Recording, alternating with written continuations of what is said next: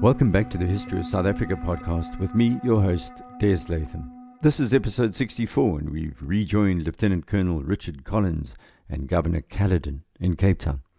If you remember last episode, we heard about Collins's military intelligence gathering trip to the eastern frontier. He'd returned with two main ideas about what to do about the amaXhosa still living on the Zuurveld. His report of the 6th of August 1809 is another of those key moments in South African history. In response, Caledon's first initiative was to set up a mechanism to regulate the employment of the Khoekhoe labour force called the Hottentot Proclamation of November 1809. The Caledon Code, as it became known, decreed that work contracts had to be drawn up before a magistrate, thus according to Khoekhoe some form of legal protection from exploitation. But this was negated almost immediately by the fine print that the Khoekhoe had to be registered in a fixed place of abode, which forbid their movement without a certificate issued by a landdrost.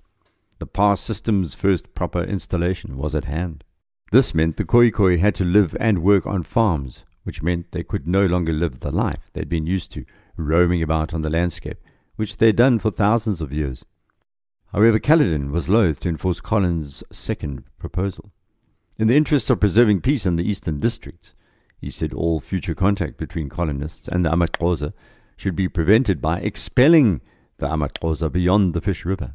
Unlike previous edicts, Collins further suggested a buffer zone to the east of the Fish and towards the Khoekhoe River, an area about 50 kilometers wide and stretching from the coast to the Amatola Mountains. Then he went further. As some former VOC and British officials had suggested, he wanted a rigid boundary backed up by powerful fortifications built along the river. Lord Caledon's response was negative. The British were fighting a war of survival against Napoleon in Europe, and here was one of their soldiers suggesting more troops should be sent to the eastern frontier on the tip of Africa. And for what reason? There were virtually no English speakers here to protect. Only the port of Cape Town was strategic. Caledon had another misgiving. He privately believed that the Zuurveld belonged to the amaXhosa and the Khoekhoe, which of course it did. But he was pressurized by the moment, if you like. There was a major drought across southern Africa, and in the eastern Cape it had created a situation where the amaXhosa had drifted further west than usual as they searched for water. These people were moving about in war parties, aggressively begging or raiding along the entire front of the Fish River border region, all the way from Khoekhoe to the seafront. Whether they felt they had a right to do so or not, the effect was to make the trekboers paranoid. By mid-1810, hardly any farms were still occupied east of the Lieutenant-General and Brantjies Hoogte had been abandoned entirely. With intimidated settlers in flight, it seemed that the amaXhosa had gained control of the Zuurveld. Collins believed the Boers were best placed to fight the amaXhosa, both because they were better marksmen and also because they knew the countryside. They also had locally bred horses, which were smaller and better able to cope with the mixed terrain of rocky veldt and semi-desert, thick subtropical bush and thorny ravines. And they were expendable. The energetic lieutenant colonel was also very much a British imperialist because he wanted to bring British teachers out from Europe to teach Boer children on the frontier so that the next generation would be all Englishmen, as he wrote in his report, even as he was hoping to exploit their Boerness. By the end of 1809, Collins had seen more of southern Africa than virtually any other man or woman of whatever race. He had an idealistic bent like the Batavians. He believed in the blueprint for the development of an entire country. As a Renaissance man, his report was full of coastal services, plans for new harbours and dams and irrigation networks, canals for the Karoo, regular postal services, an agricultural college, and even the idea of preservation of animals. These had already been exterminated around the Cape, and, in his words, the powerful buffalo, the majestic elephants, the wonderful hippopotamus, the herds of beautiful antelopes, had been destroyed, and something should be done to prevent the extinction of any species now remaining. Even as reports began to circulate of increased raiding by the amaXhosa, Lord Caledon hesitated to let loose the dogs of war, so to speak. He wrote about how the amaXhosa, in his view, had a historic right to the use of the land and was dubious about the trekboer claims to vast swathes of the Zuurveld. But the amaXhosa were not helping matters. Remember how the decades-old hatred between Nhlambe and Ngqika had persisted. Both were now encouraging minor chiefs in the frontier zone to increase their cattle rustling and what the colonists called strolling, or wandering around. For Ngqika, he thought he could force the British into negotiations. For Nhlambe, it was purely a matter of principle. The Rarabe ancestral ground lay to the west of the Fish River as far as he was concerned, although his people had seized it in turn from the Khoi, using a mixture of violence and intermarriage, and they in turn, perhaps a few thousand years before, from the San. When the amaXhosa took the land, they committed virtually the same ethnic cleansing methodology deployed by the Trek Boers against the San. amaXhosa oral history is full of the San being referred to as subhuman and even as monkeys. Dehumanizing people is part of a social narrative preparing the subconscious for murder, rape, and pillage. This, by the way, is beginning to play out in modern South African politics, with First Peoples now demanding parts of this land back, or at least compensation. It's a hot potato for the ruling ANC, which is trying to avoid the discussion right now.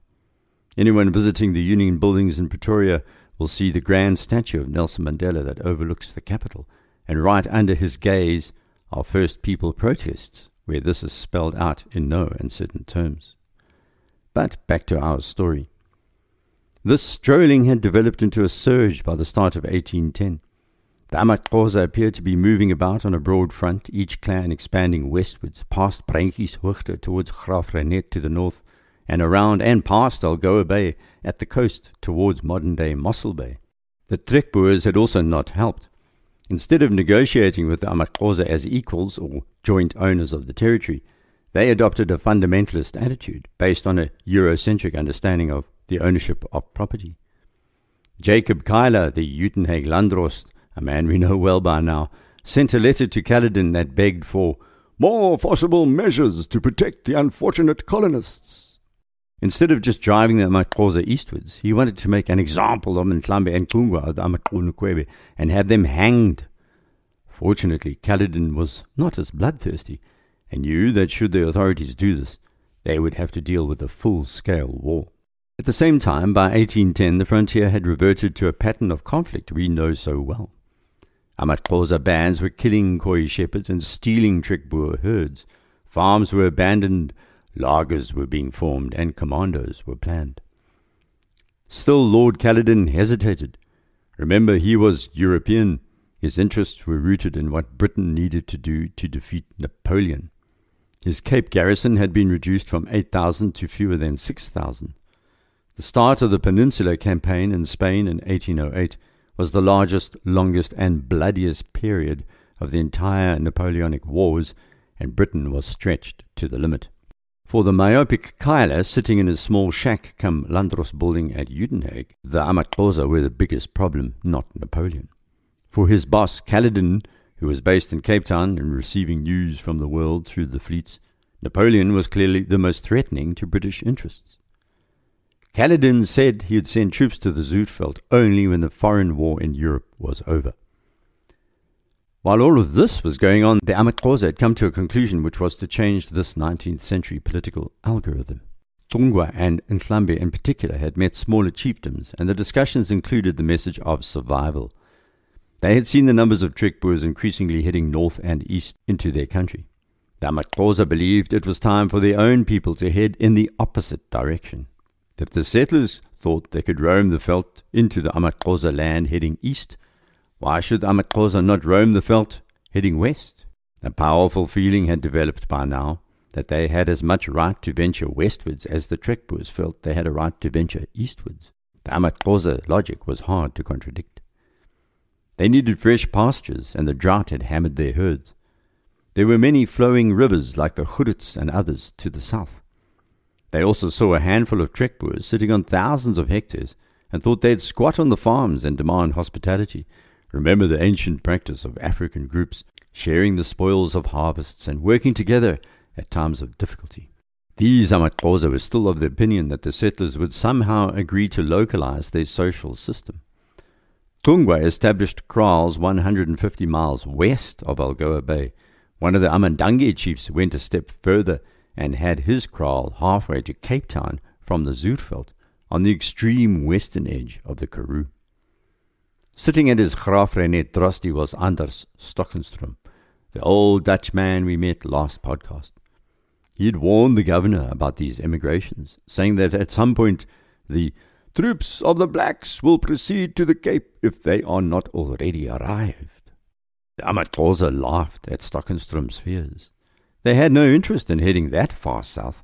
The climate was totally different to their summer rainfall lifestyle, and they wouldn't be able to sustain their first fruits ceremony so vital to their societal function. Their entire way of life would have to reverse, and their all-important crops would fail. Still, they were clearly testing the boundaries geographically as well as politically. But they also made the point during discussions with Anders Stockenstrom, for example, that no one could stop them if they felt like strolling all the way to Cape Town. They point to their ears, meaning to say they are deaf to any representation of that nature. Others again have told us they intend going to the Cape to know from the governor himself whether any of his orders prohibited them from strolling about as friends. To move about on the landscape is one of the fundamental freedoms of human beings. The colonists saw this as insouciance and a demonstration of what they called amaXhosa arrogance. They hold a great opinion of themselves and think that the friendliness and moderation shown themselves are signs of fear, said the grafrenet landdrost. The colonials felt that the only language the amaXhosa understood was tough and firm discipline, and were determined to meter this out. The trekboers could not differentiate between friendliness and ingratiation, because they had not integrated their culture with that of the preceding culture. Of course, it is a powerful people that remains easygoing even in the face of confrontation. It's only the weak and the paranoid who overplay their hand of power. And the amaXhosa knew that. So did colonial authorities, analyzing this moment. The colonists are credulous and timorous, wrote Stockenstrom in a report to Caledon, and have not as yet recovered from the dread produced by former events, and thus they dare not maintain their ground in that rugged country through the long nights. If they joined the local chiefdom and paid a few head of cattle a year and married his daughters, they'd be safe. But of course, they couldn't, because they were already alienated from Africa, although integrated on its landscape, determined to function as a kind of white social bubble on the geography. How perfectly imperfect. The first trekboers in this region were actually marrying Khoi and trying to integrate themselves, but that was half a century ago. Those early frontiersmen knew that they should show respect to local leadership, but by now they were hell-bent on destroying that very same social fabric in order to secure their farms and future expansion. Throughout 1810 and into 1811, concern rose as the colonists abandoned farms in droves, leaving the Zuurveld and all areas east of Grafrenet. amaXhosa arrived at these farms after the trekboers departed and torched the buildings, further aggravating the situation. The timorous actions of the colonists emboldened the young raiders. It became almost a rite of passage to boast around the kraal fire about destroying the homes of the colonists who ran away long before they arrived. It became a self-fulfilling prophecy. By 1811, one of Lord Caledon's military officials reported that the country is on every side overrun by the Xhosa, and there never was a period when such numerous parties of them were known to have advanced so far in every direction before. The colonists and the English officials and landdrosts were calling for immediate action, while Caledon had said in May 1810 that formidable force may have to be used. It was more than a year later, in June 1811, when he eventually responded to Stockenstrom the elder and Kyler's complaints. Caledon finally authorized the formation of a commando, but he issued this stern warning. On no account whatsoever, let the supposition of danger be ever so strong, shall a shot be fired or any violence used, unless the blacks shall have actually commenced an attack. My purpose is to prevent, not to occasion, a state of war. Well, that's all good for Lord Caledon, hanging around the beautiful and safe environment in Cape Town. It was hardly likely that a commander of trekboers and British officials, armed to the teeth, appearing in the vicinity of Tungwa or Nklambe, to be seen as anything but a threat. There was no way around this. Historically, We should also accept the inevitability of what was happening. It was intractable. Still, Caledon withheld his instruction at the last moment. You see, he'd already resigned as governor, and London was sending a replacement. Caledon didn't want his legacy to be the start of a new war against amaXhosa as he departed the scene. Ironically, Caledon's reason for leaving was a face-to-face shouting match with his military chief of staff, Major General George Henry Grey, about who was actually in charge of the troops in the Cape. So, to get around this problem from now on, the British appointed military governors to the Cape who doubled up as commanders-in-chief of the armed forces. Lord Caledon bid adieu to Cape Town in July 1811, and Major General Grey was appointed as acting governor until Caledon's successor arrived. Kyla in Uitenhage and Stockenstroom in Graafreinet immediately ratcheted up the pressure on Major General Grey. They had worked out a complete political strategy linked to the violence they envisaged. Nhlambe would be seized as a hostage at the start of the war. He'd only be released when all amaXhosa had been driven from the Zuurveld. Now, as you and I know, seizing Nhlambe would in no way convince most of the amaXhosa living in the Zuurveld to leave. Many still secretly believed Ngqika was the real chief of the Rarabe, so taking Nhlambe captive would achieve nothing. Then there was Tungwa, who had an on-off relationship with Nhlambe and would probably use any hostage-taking as an excuse to create conflict in the Zuurveld, just to have him hanged. It also shows the ongoing lack of knowledge deployed by the English landdrost, including the Dutch-speaking Anders Stockenstroom. He had spent decades in Africa, but still did not understand its people. He was going to pay dearly and with his life for his inability to read the local people accurately. Initial meetings up to now between Nhlambe and the British military had been cool, but not necessarily combative. Captain Evatt, a British officer, had been sent to talk to Nhlambe in 1810 and asked when the amaXhosa would finally leave the Zuurveld and cross the Great Fish River. Accompanying Evatt on this trip was the younger Stockenstroom, Andries, who said that Nhlambe had received them with civility. Back at Nhlambe's great place on the coast south of the Keiskamma River, the amaXhosa were labouring under a misconception. Nhlambe had negotiated his place in the sun with the Boers, and his belief had been corroborated by the Boers themselves. It was common talk at the time amongst the colonists that Nhlambe had bought the Zuurveld from the Dutch, although from whom exactly was a matter of debate. Nhlambe claimed he'd paid 800 oxen for the area, something that Andries Stockenstroom told Evatt, and the British and many people at this point in time believed his claim was valid. And now, at this crucial juncture, a new governor arrived. Lieutenant-General Sir John Cradock, with 1D, disembarked in Cape Town on the 5th of September 1811. It took him only 3 weeks to declare war on the amaXhosa. He was a man of action, a military man, and he was being advised by fellow soldiers. A full military invasion of the Zuurveld was ordered to drive all amaXhosa out of the area across the Great Fish River, which thereafter would become the long-desired closed boundary between the colony and the amaXhosa. What was really a disaster at the time for Southern Africa was Lieutenant-General Cradock was seething with resentment and anger. He joined the army at 15, at the age of 23 was a major. He'd been fighting across the globe, the West Indies, Ireland, Egypt, India, and Portugal. It was this final stage that drove him over the edge. Let me explain. He'd been appointed commander of all British forces in the peninsula and Europe, ready to take on the most honourable of positions against that all-consuming foe of the English, Napoleon Bonaparte. That was in 1808. But he was inauspiciously replaced by Wellington and was then installed as governor of Gibraltar. It was a small hop from that position to governor of the Cape.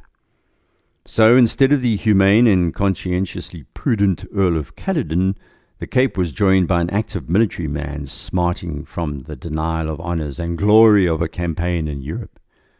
A campaign in South Africa would go some way to soothing his frustrated soul, and he was not going to be hesitant in deploying extreme violence and ethnic cleansing should it be required. As you're going to hear next episode, this moment in South African history has a direct bearing on the present. It involves muskets, horses, and a military solution. And the main weapon deployed by Grey was the man we've met already, Lieutenant Colonel John Graham, and he was to introduce what became known as a proper degree of terror. Please rate the podcast on iTunes if you have the time. It helps make the series more visible. If you have any comments or want to contact me, you can use the website desmondlatham.blog or desmondlatham.com. I'm also on Twitter. You can direct message me there at deslatham. Until next, au revoir.